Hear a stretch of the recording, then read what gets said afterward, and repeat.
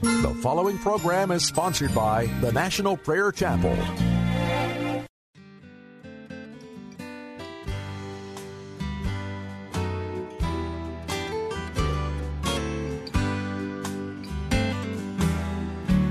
One night upon the sea, a ship was tossing to and fro. Breakers dashed on every hand, angry winds around it blow. All on board were filled with pride as the mighty billows roll. Then they called upon the one who the winds and waves control. When he reaches out his hand, billows cease at his command. Winds and waves obey his will. When he says to them, be still. What man is this, they all did say, that the winds and sea obey. He's the one who sails with me. Oh, he's still the master of the sea.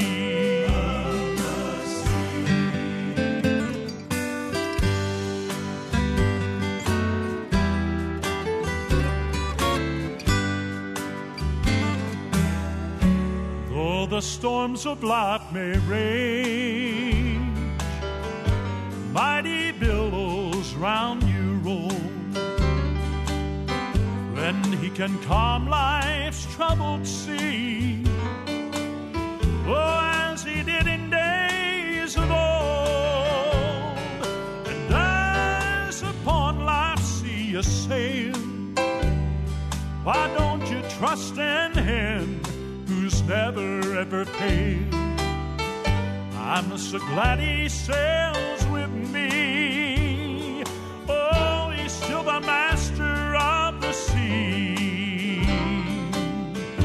When he reaches out his hand, billows cease at his command. Winds and waves obey his will. When he says to them, be still. What man is this, they all did say, that the winds and sea obey. He's the one who sails with me. Oh, he's still the master of the sea. He's the one who sails with me. Oh, he's still the master of the sea.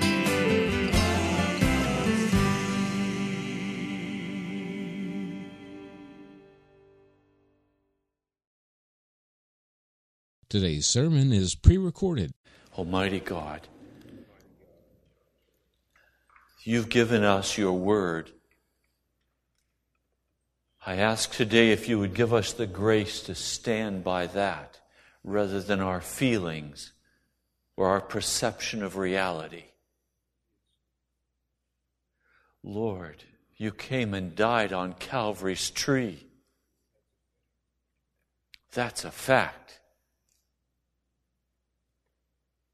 Lord, give us the courage to stand by that fact. I pray in your mighty name. Amen. My earliest memories of Mother, who was a tall, beautiful redhead, was that she would gather us as small children in the evening and read stories to us. I can't tell you how many hours she spent reading. I've always marveled that she could read so long. When I became a parent, I tried to do that with my children, and I just didn't have the ability to read so much. I would read one short book and say, now it's time to go to sleep. Mother would read Hans Brinker and the Silver Skates, or she would read Robin Hood, or she would read Heidi, or she would read some other book, and it was always begging, would you read one more chapter, Mama?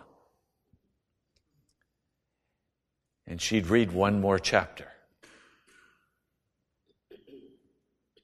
I remember my mother taking walks in the woods with us, looking for the earliest spring flowers, hepaticas and skunk cabbage and bluets and spring beauties, myrtle, all the early spring flowers coming out, and we would put them in books. We would press them with cellophane pages until I would have whole books of flowers, beginning in the very earliest until the last one died in the fall.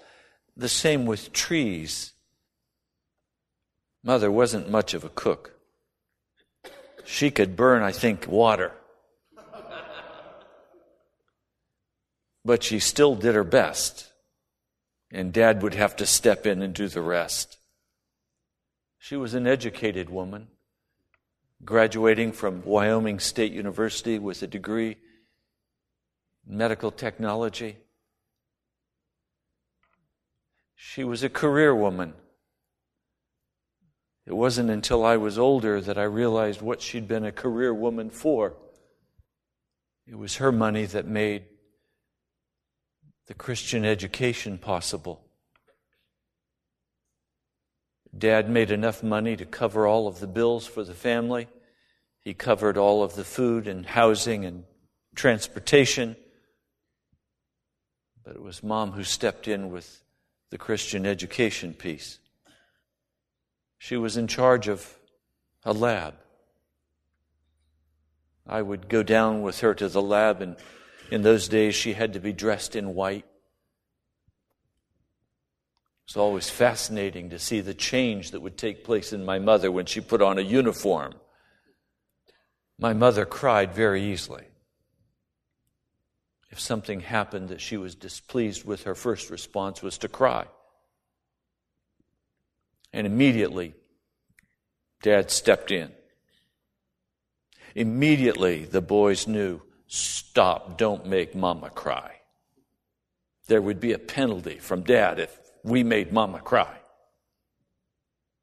I was amazed when I went to the lab and watched my mother work with cool efficiency, handling the toughest doctors,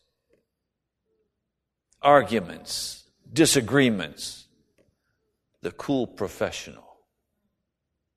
Never a tear. I don't know how she did it. She turned them off at work and she turned them on at home. Mom was a consummate professional. I have many wonderful memories of my mother. My heart was sad yesterday because we went to Hallmark. I couldn't help but be looking for a Mother's Day card. But she's gone. 3 years ago in June, Mother passed. You know, I never imagined that my mother would die. She seemed old when I grew up. And then she seemed ageless. I noticed that her red hair began to have more blonde in it. It seemed to me that it never turned gray, it just turned blonde. But I can't erase from my mind the picture of my mother in her bed after she died, before the undertakers came. It was raw. I was blessed to be able to spend many hours with her before she passed, at her bedside with my sweetheart. We were able to say all the things we so desperately needed to say, telling her thank you. Thank you for the many kindnesses that she'd done. And then she was gone. If I went back to Wyoming and went to Wyoming State University and asked about Orpha Mae Strauss, they'd say when she graduated, but she wouldn't be there. If I went to the old home in Laramie where we lived, someone else would live there. If I went to Greenville, Pennsylvania, where she and Dad spent most of their life, someone else would live there. If I went up to the little graveyard, be a tombstone. My mom's gone. I don't have anywhere to write to her. I don't have anywhere to call her. I miss her. There's something about losing Mom that just put me on edge. Dad, he died. I understand that. Moms aren't supposed to die.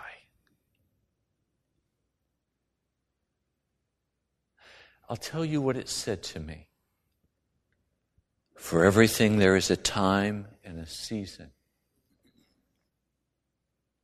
If you still have your mother today, even if you're mad at her, get over it. Even if you're mad at her, get over it. She won't always be here. Yes, Lord.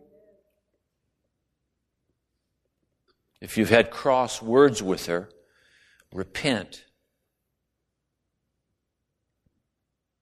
She won't always be here. She too will soon be a tombstone where you go and remember. Some of you have lost your mothers. You know what I'm talking about. I've been thinking about this a lot this week. I read a passage in the Scriptures. I want to read it to you. Hebrews, the 10th chapter, verse 18. It's a scripture I didn't even have underlined. And suddenly it just leaped out of the page and pierced my heart. It says, "And where these have been forgiven, there is no longer any sacrifice for sin."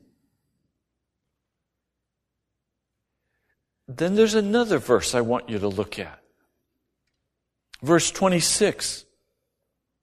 "If we deliberately keep on sinning after we have received the knowledge of the truth, no sacrifice for sins is left." Jesus came.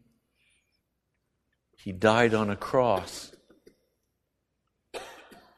But He's not on that cross now. If you went to Jerusalem today and you went out of town to Golgotha, there is no cross with Jesus on the cross. He rose from that tomb. And when He rose from that tomb, the time for sacrifice ended. It's over. He has done it. The sacrifice has been made for us. Well, Pastor, I can't feel it. Do you think your feelings establish reality? No. How many beginning pilots have flown their airplane into a cloud and been certain that they're so disoriented that they're flying upside down?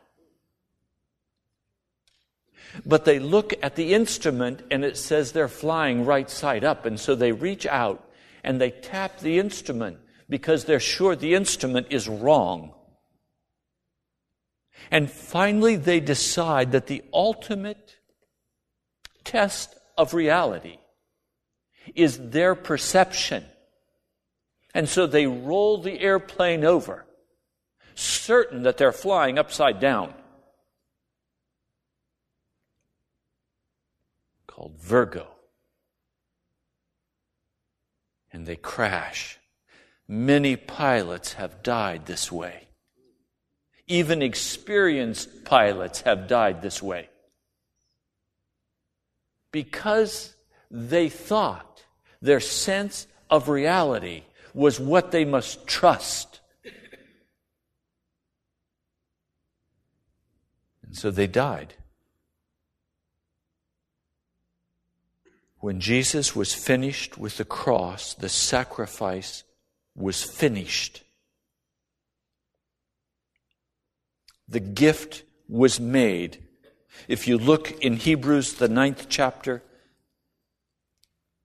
verse 26, then Christ would have had to suffer many times since the creation of the world, but now He has appeared once and for all at the end of the ages to do away with sin by the sacrifice of Himself, just as man is destined to die once, and after that to face the judgment. So Christ was sacrificed once to take away the sins of many people, and He will appear a second time, not to bear sins, but to bring salvation to those who are waiting for Him. So Jesus died once, and the purpose of His dying was not to cover your sin over, but to remove your sin. To remove it from your heart and your life so that you would live a righteous life. That's why we sing about and talk about the power of the blood. Because it's the power in the blood of Jesus Christ that breaks all bondages, that breaks all bitterness of heart, that breaks all sorrowing of spirit. It's that blood that brings us full deliverance. It's the precious blood of Jesus. It was offered once and for all. It is not being offered today. It has already been offered. So just as my mother finished her life, Jesus finished His life on this earth and was resurrected. That's why I could go to my mother's funeral and preach her funeral sermon with tears and with great joy. Because I knew that Mother's life was finished on this earth, but she had a covenant with Jesus Christ and claimed the blood sacrifice of Jesus on that cross. And based on that blood sacrifice, she had the right to look forward with great joy to the resurrection day. And I had an opportunity to preach it.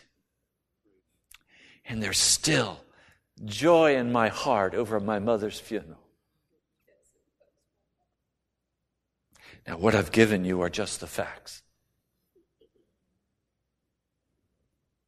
But let me give you some more facts. Verse 26.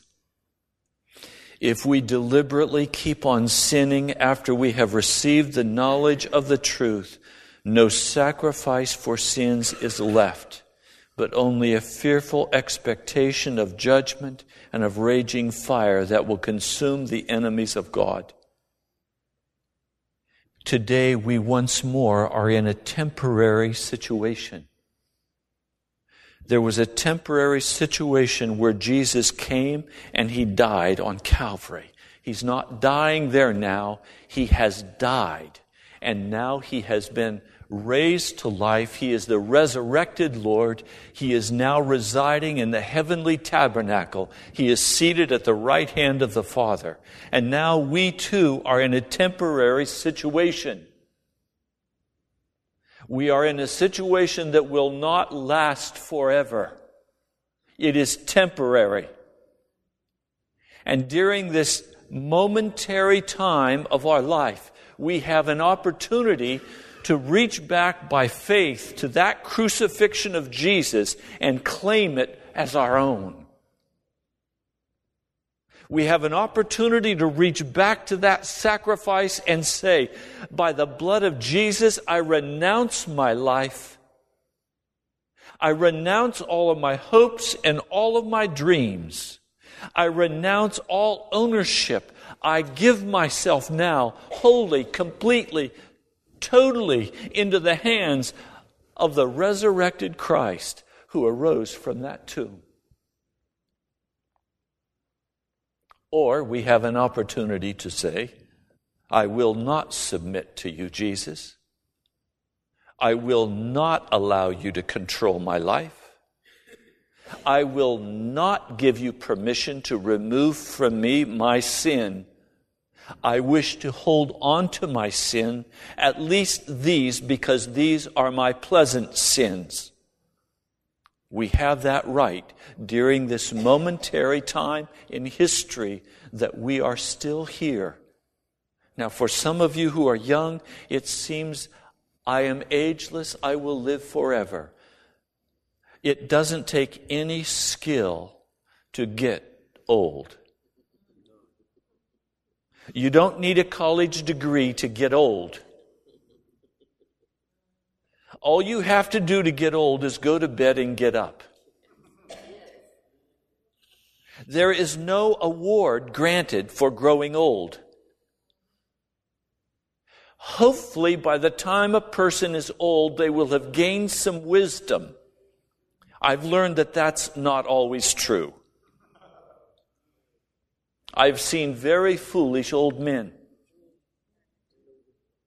filled with utter darkness and complete perversion,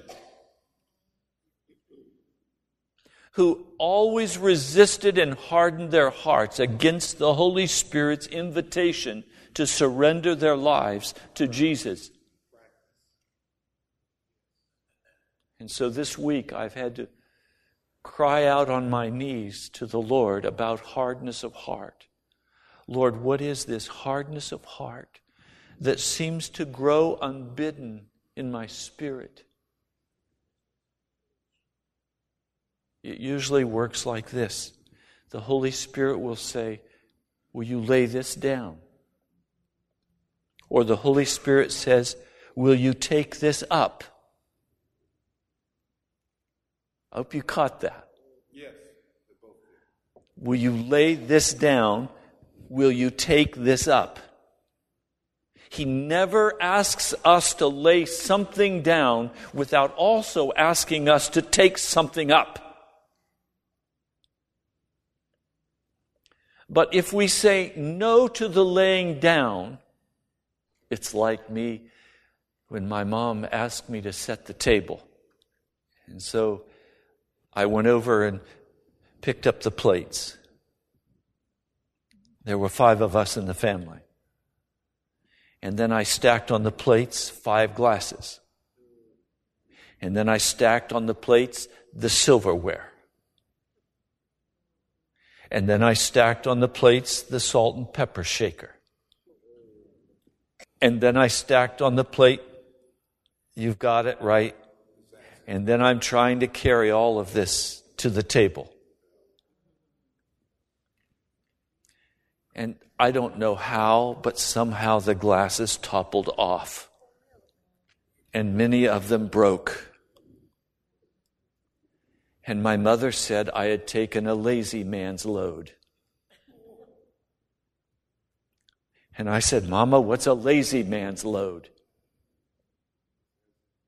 And she said, you really don't want to do what I ask you to do, and so you try to do it quick and get it over with. I know none of you do that. Hardness of heart comes as we have our own agenda and our own ideas, and we'll try to say yes to the Lord, but we may not in our hearts be saying yes. And so we try to do what we're supposed to do, but we try to do it very quickly so we can get back to our life. Because it's really about my life. You can inconvenience me, but you can't pull me off track. You're on your way to work. A car stops in front of you. What do? Do you run over him? Hopefully not. Hopefully you just step on the brake and you wait until he moves. When he moves, do you then follow him home? Or to his office? No, you go to your office. You're on your way to your destination. That's what hardness of heart is. When my destination is my destination. And I, as your pastor, constantly am trying to step in your way. And you'll kindly put on your brakes. Listen to the sermon. Smile sweetly. And step on the accelerator as you head to your destination. And I'm saying we have that opportunity during this very brief period of time that we're here on this earth. But at some point, we will arrive at our destination. And if we have hardened our hearts against the Lord Jesus Christ, the destination we will arrive at will be our destination, which will be hell.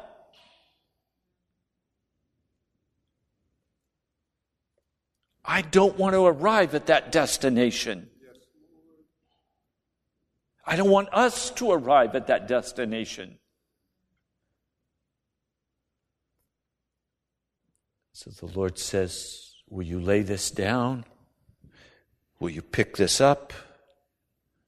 And we say, yes, I'll lay this down until you're out of the way, and then I'll pick it up again. Oh, you want me to pick that up too? Okay, I'll try to pick that up, and now I've got my hand picking this up. I've got my hand on what I want, and pretty soon I'm stacking everything and I'm carrying a lazy man's load. And soon the crash and bang come.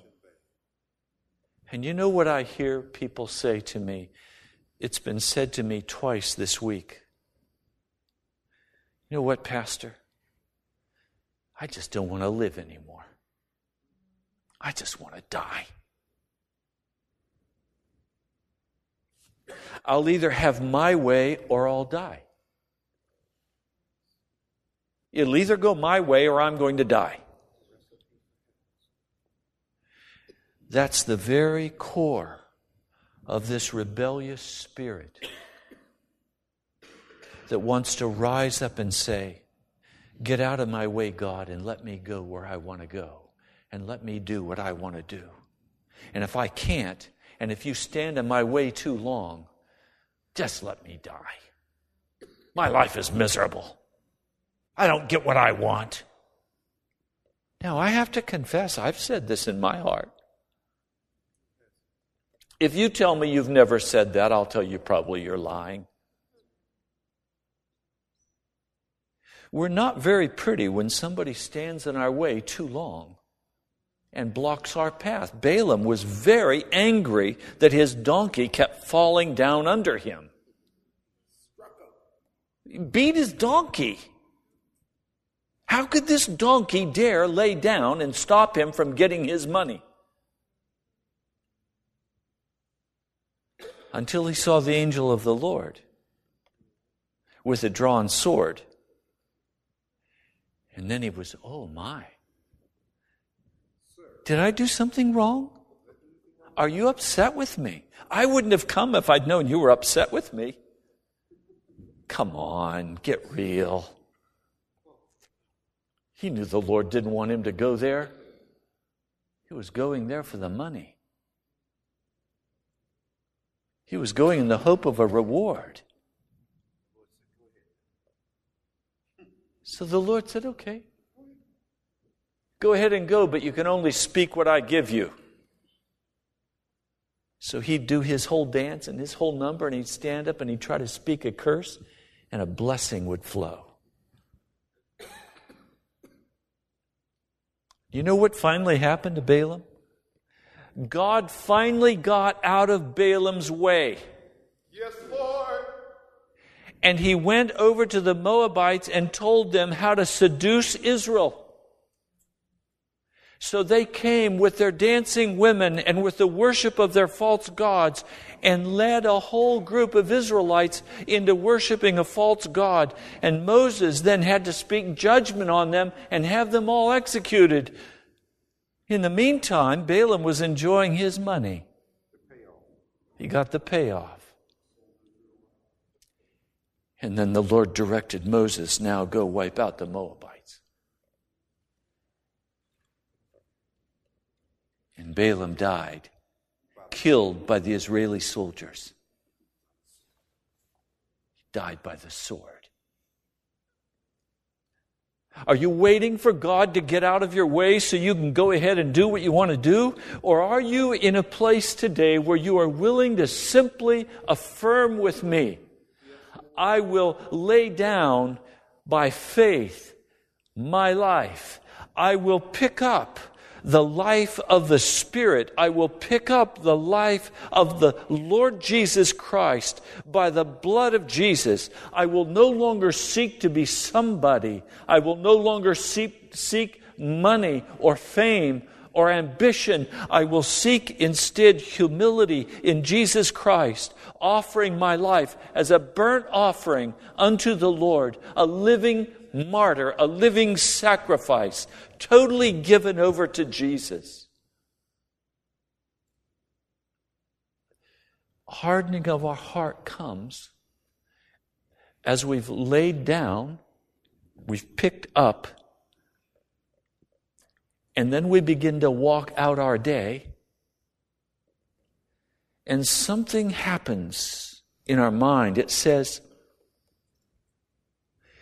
God really didn't mean this.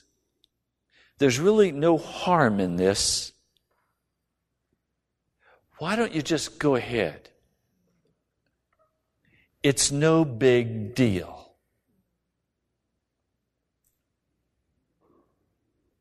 You deserve it anyway.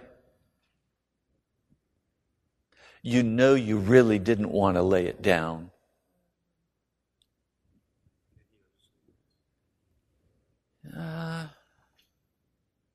Okay, this once, it won't matter. You pick it back up. It tastes good. Feels good. Your heart feels comforted. And you suddenly recognize the presence of God has left you. And you recognize you're walking on your own path. And there's no guidance of the Holy Spirit. And then you have to make a decision. Now, what you do at this juncture is vital. If you turn in self-condemnation and say, I should have known better, you've already lost the war. Not just the battle, you've lost the war. Because pride doesn't care whether it's lifted up and fawned over or whether it's beat up. As long as pride gets to continue to live, it's happy. Instead, the Lord is asking us, would you come back and just start over? Just come back and stand by the facts. The facts are Jesus Christ died to take away our sin. Jesus, would you take it away from me? I'm giving it to you now. I don't feel your presence. I'm standing by the facts. The facts are you died on Calvary for me. You're no longer on Calvary. You're resurrected. I stand by the facts that you died for me. Now, no matter what I feel like, I know I've sinned against you. I repent for that. I turn away from that. And I'm asking you now, would you come and would you rescue me and would you remove this from my heart and would you give me the gift of victory?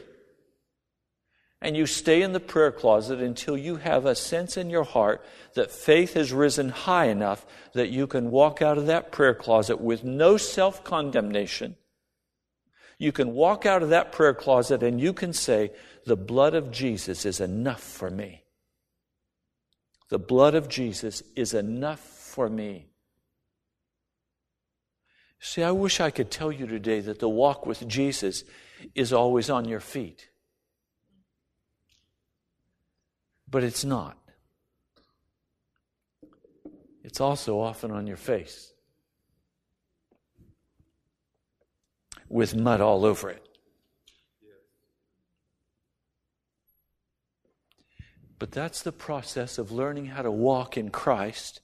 That's the process of cutting off as the Holy Spirit exposes sin to us, cutting it off and saying, okay, I see it, I'm done. Now, what if you've done that 10 times?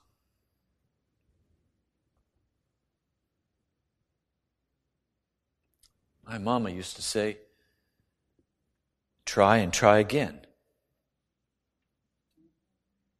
Well, what are you trying? What you're trying is to give your life over to Jesus Christ and no longer grab it back as yours. And so you're in the prayer closet saying, Jesus, I will not grab this back again. I have no power not to. If you leave it to me, Jesus, I'll grab it back. But by faith, I stand on what you did at the cross. I am ashamed of what I've done. I am sorry for what I've done. I give it to you, Jesus. I can simply testify that after I've given my life into the hands of Jesus, and I know in my heart and in my mind that there is not anything in me that deserves the grace of Jesus. I know I am powerless against sin. But I give this into the hand of Jesus. I testify to you that the grace of Jesus flows into my heart and He gets the victory over that bondage of sin. And it is finished. It's over. Today it doesn't matter what the sin is that you're fighting with. It doesn't even matter if it's not sin, if it's simply the heart issue that God is asking you, will you give up your rights? Whatever it is, if you will give them up into the hand of Jesus, He will take them. He will meet you. It says here, if we deliberately keep on sinning after we've received the knowledge of the truth, no sacrifice for sins is left, but only a fearful expectation of judgment and of raging fire that will consume the enemies of God. Anyone who rejected the law of Moses died without mercy on the testimony of 2 or 3 witnesses. How much more severely do you think a man deserves to be punished who has trampled the Son of God underfoot, who has treated as an unholy thing the blood of the covenant that sanctified him, and who has insulted the Spirit of grace? What I'm trying to tell you today is that there is a temporary window of grace that is open to us. It will not always be available for you. It is temporary. During this temporary period of time, we have an opportunity to, by faith, disregarding even our sense of feeling or reality, to look at Jesus Christ and say, will you take charge of my life? I surrender it to you. Or we have an opportunity to harden our hearts and stomp on the blood of Jesus and say, I trust my own reality. I will not give myself to you. We have that temporary window open to us today. But it is temporary. So today is the day of salvation. Tomorrow is the day of judgment. It's appointed unto every man to live once and then to die and to face the judgment. At the judgment, the question will be, have you allowed Jesus to remove the sin from your life? It will not be a question of whether you accepted Jesus Christ. It will be a question of whether Jesus Christ will accept you. And He will only accept you. He will only accept you if you have said yes and allowed the blood of Jesus to remove all sin from your heart. Some of us feel like movie critics. Go to the movie, listen to it and watch it, and then write our review on it. And give our thoughts on it.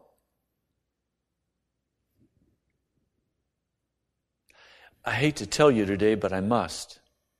It's not the message that will be reviewed. It's your life that will be reviewed. Yes. Everything. It's not the message that is up for judgment. It's our lives that are up for judgment.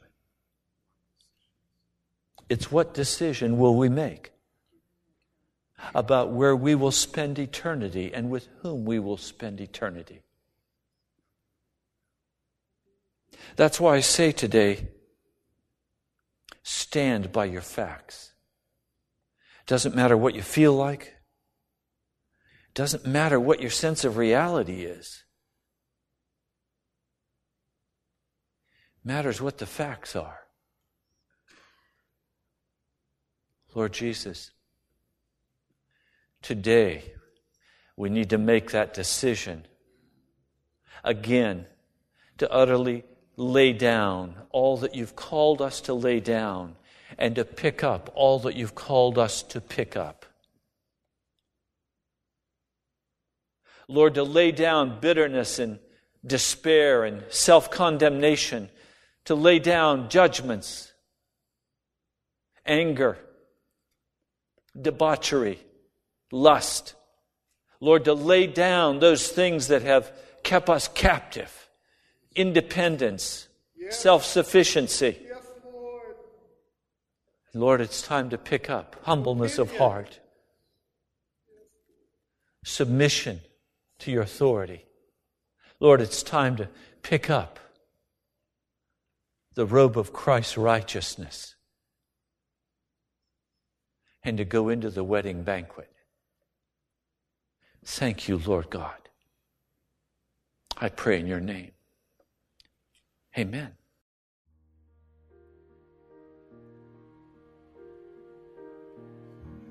If with all your heart ye truly seek me, ye shall ever surely find me.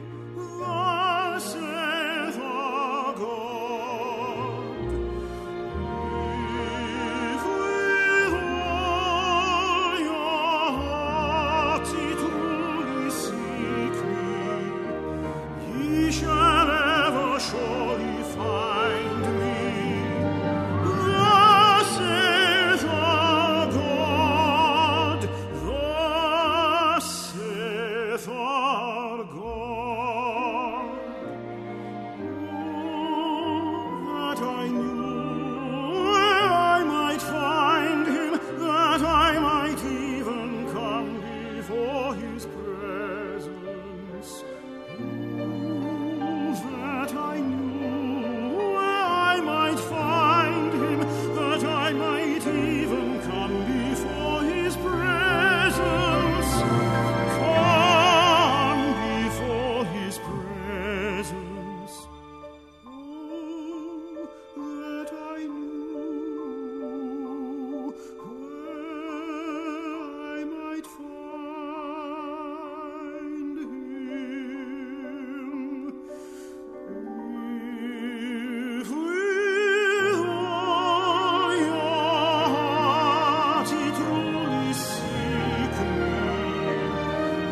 shall ever surely find me.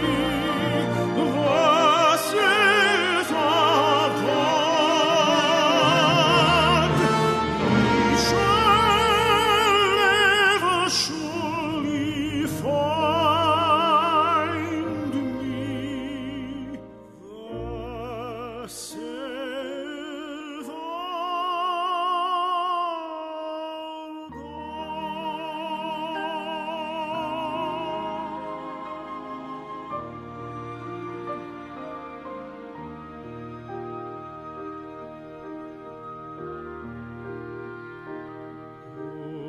Rest in the Lord, wait patiently for Him, and He shall give thee thy heart's desires. Oh, rest in the Lord, wait patiently for Him, and He shall give thee thy heart's desires, and He shall give thee thy heart's desires. Commit thy way unto Him, and trust in Him. Commit thy way unto Him, and trust in Him, and fret not thyself because of evil doers. Oh, rest in the Lord, wait patiently for Him, wait patiently for Him.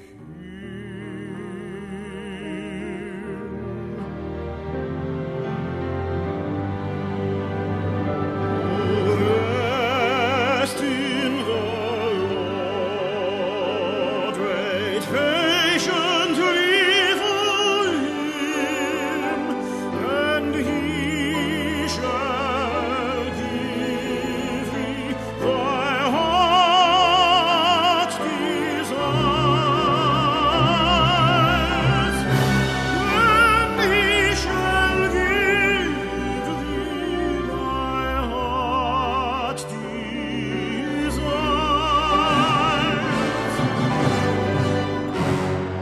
and He shall give thee thy heart's desires. Oh, rest in the Lord, oh, rest in the Lord, and wait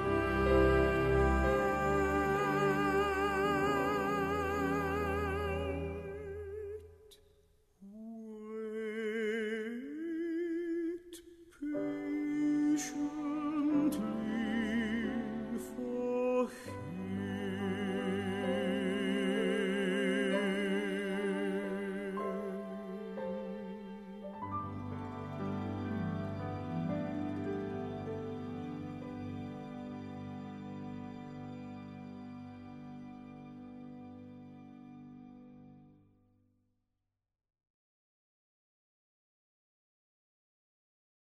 Thank you so much for joining us today. You've been listening to Pilgrim's Progress. Pilgrim's Progress is brought to you by the National Prayer Chapel, and we'd love to hear from you. Write to us at the National Prayer Chapel, P.O. Box 2346, Woodbridge, Virginia, 22195. Also, visit us online at nationalprayerchapel.com. God bless you. We love you.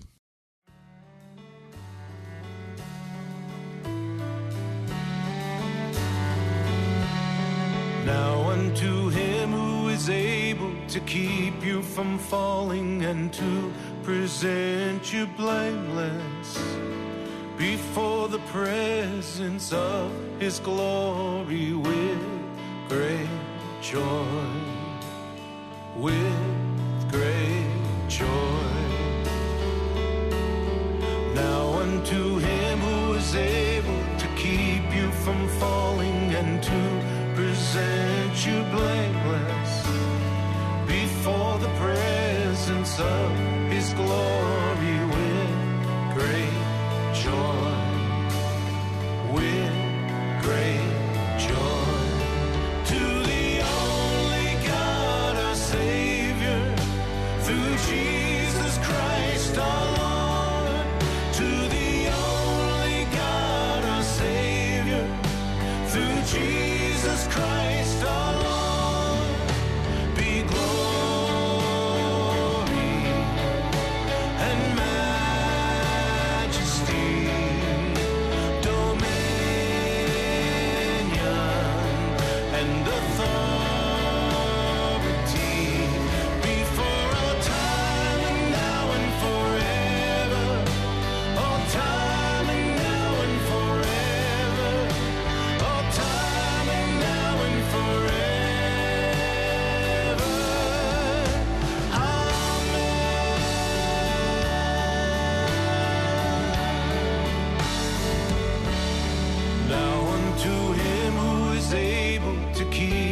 From falling and to present you blameless before the presence of his glory